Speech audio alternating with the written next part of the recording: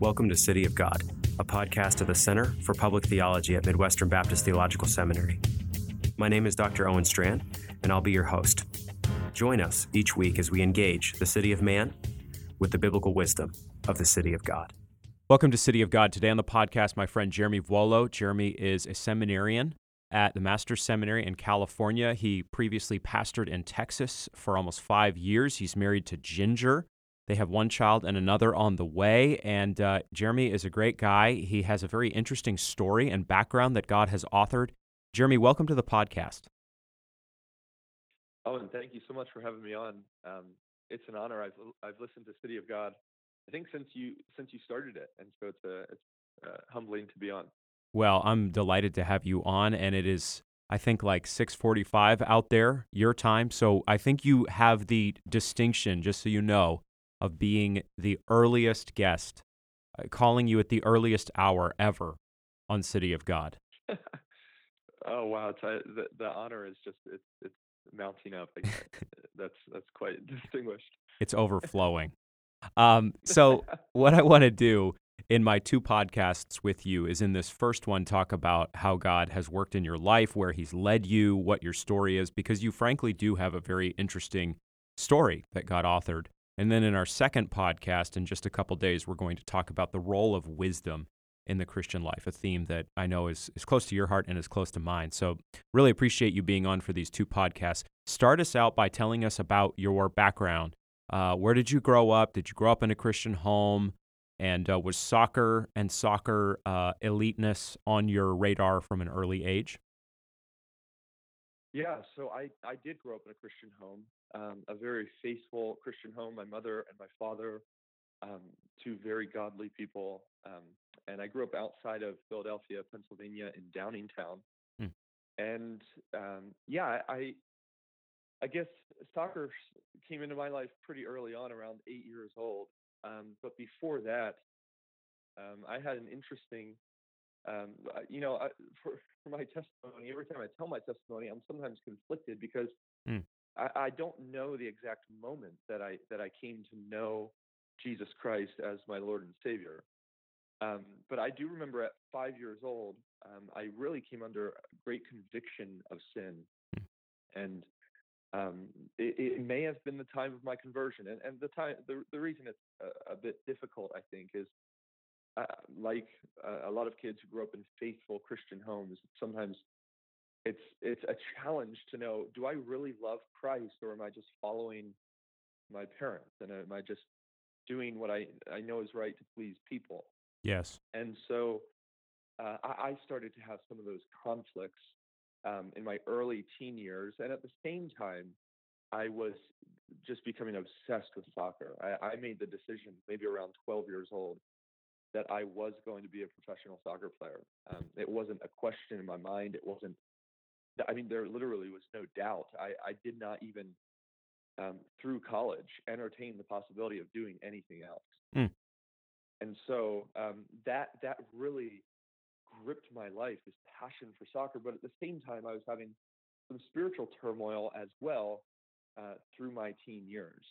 And that really continued. That turmoil continued until I was around 16, 17. There was another kind of a moment of serious conviction, coming under the conviction of sin, just seeing so much sin having grown up in my heart and my soul.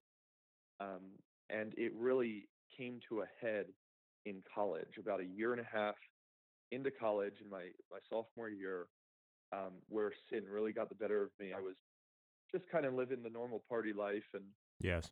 of a college student, but I was sick of it, and it was miserable, and even got arrested one night, just out at the bars, being foolish, Sure. in upstate New York. And so it was interesting because this spiritual wrestling that the Lord was, I'm walking through this trying to navigate through sin and life and my own heart, and where do I stand with the Lord? And at the same time, my sin was affecting my soccer as well. And so my passion and my love to become a professional soccer player was also being affected by my life off the field. And it really came to a head that night when I was 20 years old in upstate New York on a January, when the Lord just kind of let me see my sin for what it is and all of its guts and glory. And Mm. I made the decision as I sat in a little police holding cell, probably 2 o'clock in the morning. Um, I can't live like this and call myself a Christian. I Wow. either need to live for Christ or I need to live for the world, but I can't have it both ways. Wow, that is a powerful story. I appreciate you sharing that. I've heard about that a little bit, as others will have, but didn't know all the details there. And I think that's really helpful, Jeremy. Obviously, every Christian father or mother wants their child, Lord willing, to come to the faith, to come to Christ as Lord and Savior from a young age. That's what we're praying for. That's what we hope for. That's what we work for. And yet, we are not the ones who save our kids. We can't save them 6.7% and God does the rest. We can't save them at all. God has to do the saving. I'm like you. I grew up in a strong Christian home, very thankful for it, but I don't remember exactly when I became a Christian. And being in a public school and then a secular college, a lot of us who have that sort of background can say there's zigs and zags in our lives, and there's times when you do feel the pull of the world. And as much as we don't want our kids, of course, to dive into that, to dive into worldliness, we have to know that there's a real world out there and that our kids are pulled in different ways. And so we need to have a big view of God's grace and God's work in the lives of kids from Christian homes. It can be a winding path to the foot of Christ, can't it?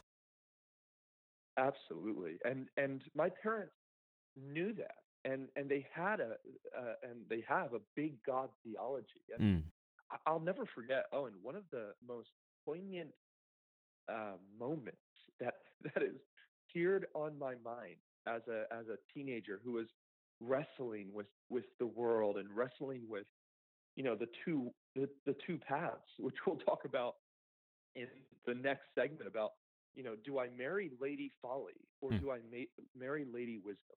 Mhm.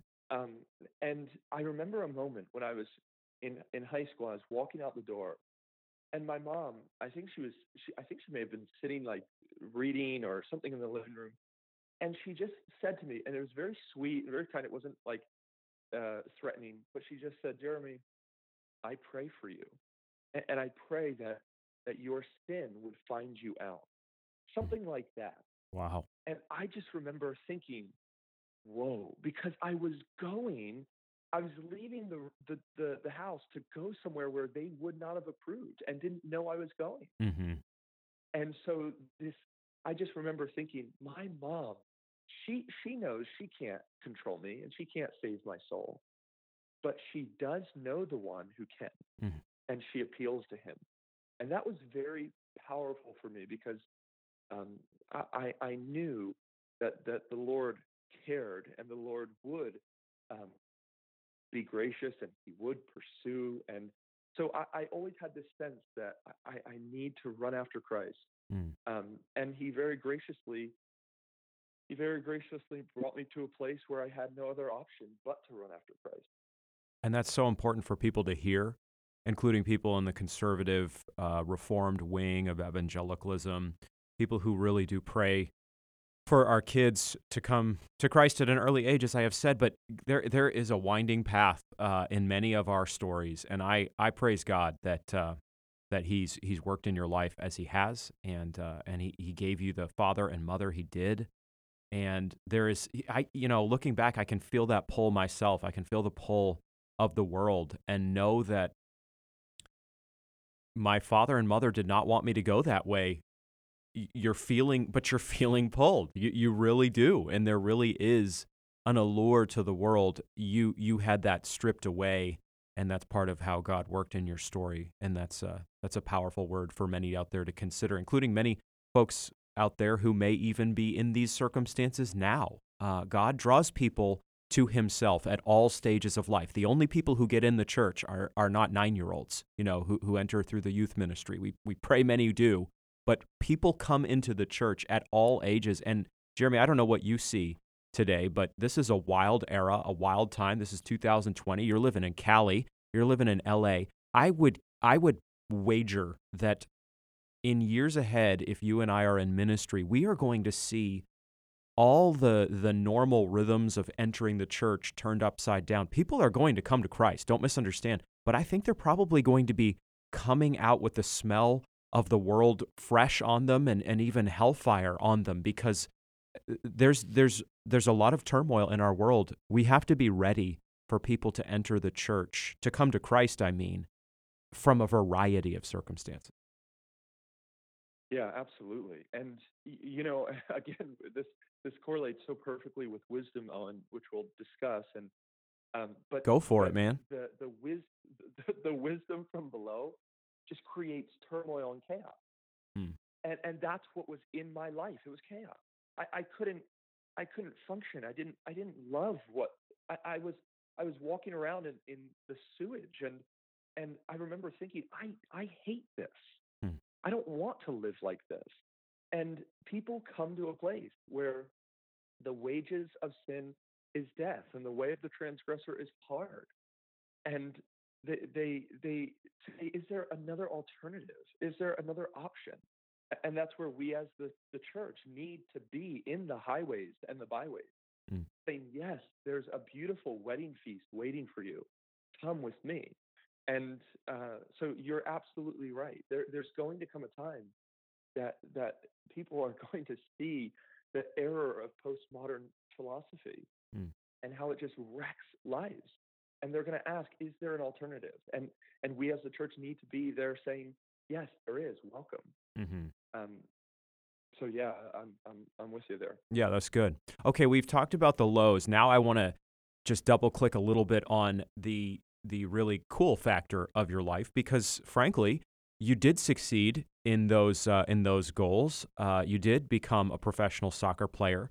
I want to hear about this. I seem to collect soccer players, pro soccer players, as friends. One of my closest buddies is Gavin Peacock, who captained Chelsea famously in the Premier League and had an almost 20-year English soccer and Premier League career. So that's one example. You're another example. So talk to us about the exciting element of your life, the very unusual element where you played at Hartwick and then you played at Syracuse for a time and you had some overseas experience leading into MLS. Talk to us about what that must have been like. I imagine it was head spinning for several years there.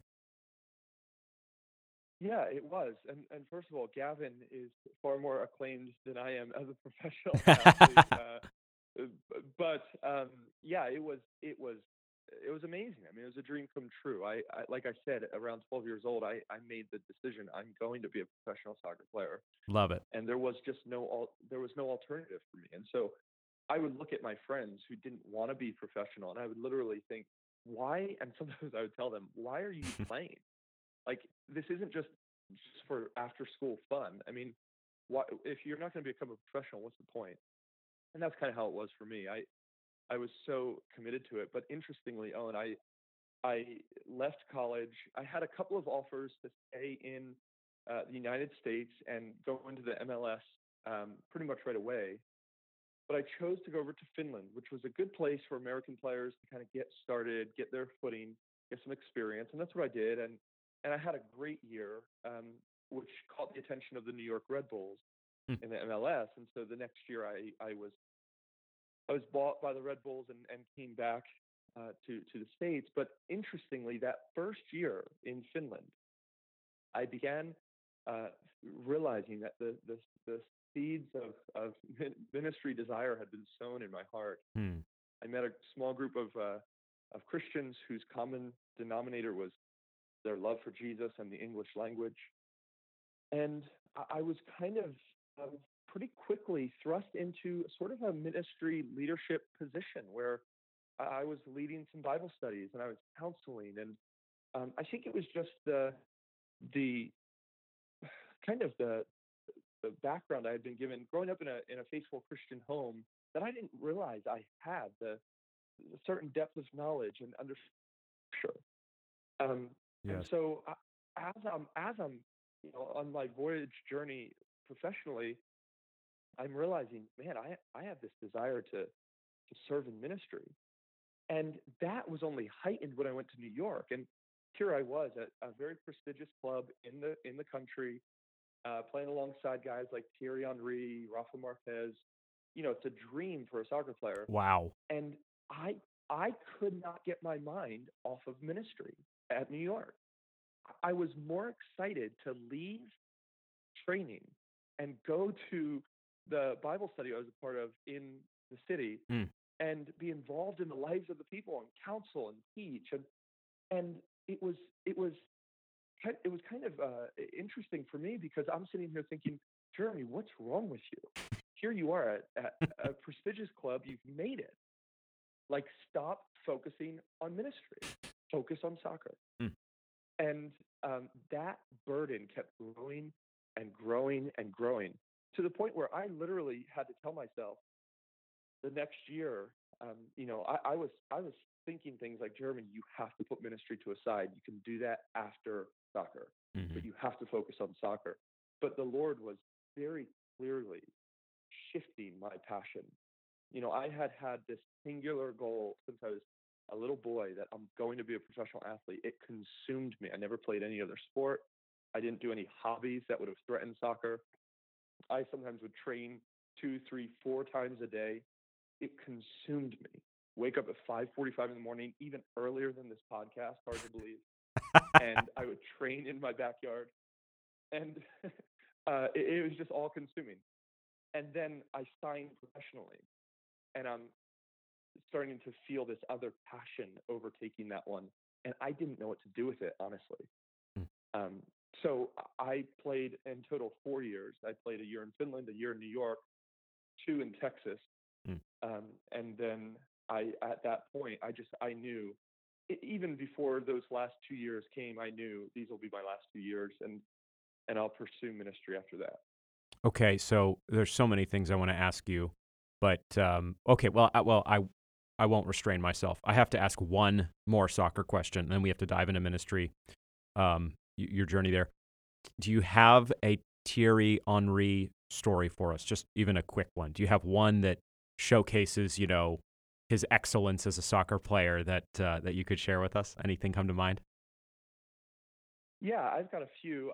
I'll give you um, I'll give you one that was, well, on field or off field. I'll give you off field. All I think right. one of the coolest moments with Thierry was we went downtown in Soho for a team dinner, Sure. and so I walk into this restaurant with Thierry, and I'm right behind him, and we're the first two in, I think, and he goes over to this table and he's talking to these guys, and I'm not really paying attention, probably on my phone, and then I look up and I realize he's talking to the players from Real Madrid and Sergio Ramos and Iker Wow. Casillas, who was one of my heroes since I was a little boy, one of my goalkeeping heroes. And so that was a cool moment, and I got to talk to those guys and interact with them a bit. That was pretty memorable for me. And on-field moment, I mean, Thierry would have this move where he would come down the left side towards the goal inside the box, and he would open his hips, and with his right foot, he would place the ball in the far corner. And I would always see that as a kid when he would do that, and he would always score. Hmm. And as a goalkeeper, it was the perfect nightmare because as he opened his hips, he gave himself every option, and so you can't commit to dive to the left to the far post Mm. because then he'll just easily slot it in the near post. And I remember after training one day, Thierry and I just stayed after, and he just kept doing that over and over and over and over, Mm. and every time I'm a sitting duck. I can't. And so it was amazing to be training with him and to see what I had watched for so many years at Arsenal, at Barcelona, Mm. right in front of me. And he's a great guy. It was a privilege to play with him. So there's a lot of memories, but those are the first two that come to my mind. Sheesh. I will confess to you here in public that I have watched documentaries both about Henri's year in New York. You're probably in there, and then also our time in New York, at least one aspect of it. And then I've also watched recently the Amazon series on Sergio Ramos. So you're connecting all my interested points here. So that's very fun. That's great. So we have just a few more minutes, 3 or 4 minutes here, and I just want to ask you. Okay, so you're playing soccer in Texas in San Antonio. I think it's at that point that you become a pastor, and you're getting married here in somewhere at some point, and then you become a bona fide celebrity. So talk to us about that as we then we have to get to your master's era as well. Yeah. So, and just real quickly, very quickly, the I was in San Antonio and playing soccer there, but I knew the Lord was calling me to ministry, and so I didn't know the timing, I didn't know when, but it was actually the weekend after I graduated. Oh, sorry, graduated. The weekend after I stopped playing soccer, Hmm. the church I was with asked me to go down to Laredo, Texas, about 2.5 hours south toward the U.S. Mexico border, and oversee a small little church that they had started some years before. And so I did that gladly. They eventually, that little church, several months later, called me to be their full time pastor. And that's where I stayed for 4.5 years, pastoring that work, and saw the Lord do amazing things, grow the church. We saw conversion. We saw just astonishing things as we planted a church across the border in Mexico, Mm. in Nuevo Laredo. Really beautiful, beautiful things happening in that ministry. And so I was privileged to be a part of that. And halfway through that ministry, I got married. I met Ginger through her brother-in-law, Ben Seawald, and Ah. sister Jessa. They, they're always looking for, I think eligible bachelors for their sisters at the time, and and so I fit the bill, and we genuinely struck a friendship, Ben, Jessa, and I, Yes. and I got to know them. I went out and visited them a bit, and through them met Ginger, and yeah, so Ginger and I ended up getting married in November 2016, about a year and 10 months after we initially met. Um, and so I think my math is right there, but yeah, then about a year later, um, or no, yeah, about a year and a half later, we welcomed our daughter Felicity into the world, Mm. and so that led us up to last summer, where after 4.5 years in that ministry, and everything was going very well. It was incredible to see what the Lord was doing there. The Lord made it very clear last summer that He wanted to take us to master's seminary for me to pursue further studies in the Word of God, and get my master's of divinity. Mm. And so that's what we did. We left Laredo after several months of praying about that, and made way for Los Angeles. Wow, that is a very cool story. What is life like now for you? We're in 2020 in the fall. We've lived through a lockdown that still exists. You're in your seminary studies. A child, another on the way. What is life looking like for you these days? How are you seeing God work in your life right now? Well, it's been amazing. It's been chaos at points in society. Mm. I think we've all felt that. Nobody could have predicted at the start of this year what would happen this year, and yet I think this is the normal experience for the Christian. Even in the midst of storms, there's this supernatural peace and a joy that accompanies it. And so, for my wife and I, amid the ups and downs, and all around us, we have had a wonderful year of enjoying one another, enjoying our daughter, seeing her grow. She's growing so much every day. My schedule is very busy. I'm working as well as studying full time, and so currently I'm in my Greek exegesis classes, my Hebrew classes, my theology classes. Also working to help launch the MacArthur Center for Expository Preaching, Mm. which is an exciting venture of the seminary. And so, just full on, just involved in the church. Ginger and I love the church here at Grace, where John MacArthur pastors. Mm. It's been a joy to get to know the people, and yeah, it's been busy, but it's been good. I think that's the testimony of the believers, that the Lord gives peace and He gives joy, and as long as we're walking in His will, pursuing Christ, we can know that we're right where He wants us to be. And so, for us, it's been a real joy being out here, despite all the circumstances of the year 2020. Wow. Well, thank you for that. That's very encouraging. Love knowing that you're a seminarian. You've been a pastor before for several years, of course. So you've been in ministry already, and yet I'm sure that you're reaping a lot from masters and gleaning much by being at a great church like Grace. So very thankful to hear of that. And thank you for being on the podcast. We're praying for you, Jeremy. We're thankful for your testimony publicly. You're a vibrant, joyful, thoughtful Christian man, and the world desperately needs those. And so I'm thankful for your friendship and you giving your time to be on City of God today. Thanks for listening to City of God, a podcast at the Center for Public Theology at Midwestern Baptist Theological Seminary. We're so thankful you stopped by. We encourage you to continue to join the conversation at cpt.mbts.edu, the official website of the center. And we encourage you to follow us on Twitter and Facebook as well. Join us in coming days as we continue the conversation on what it means to be the city of God in the city of man.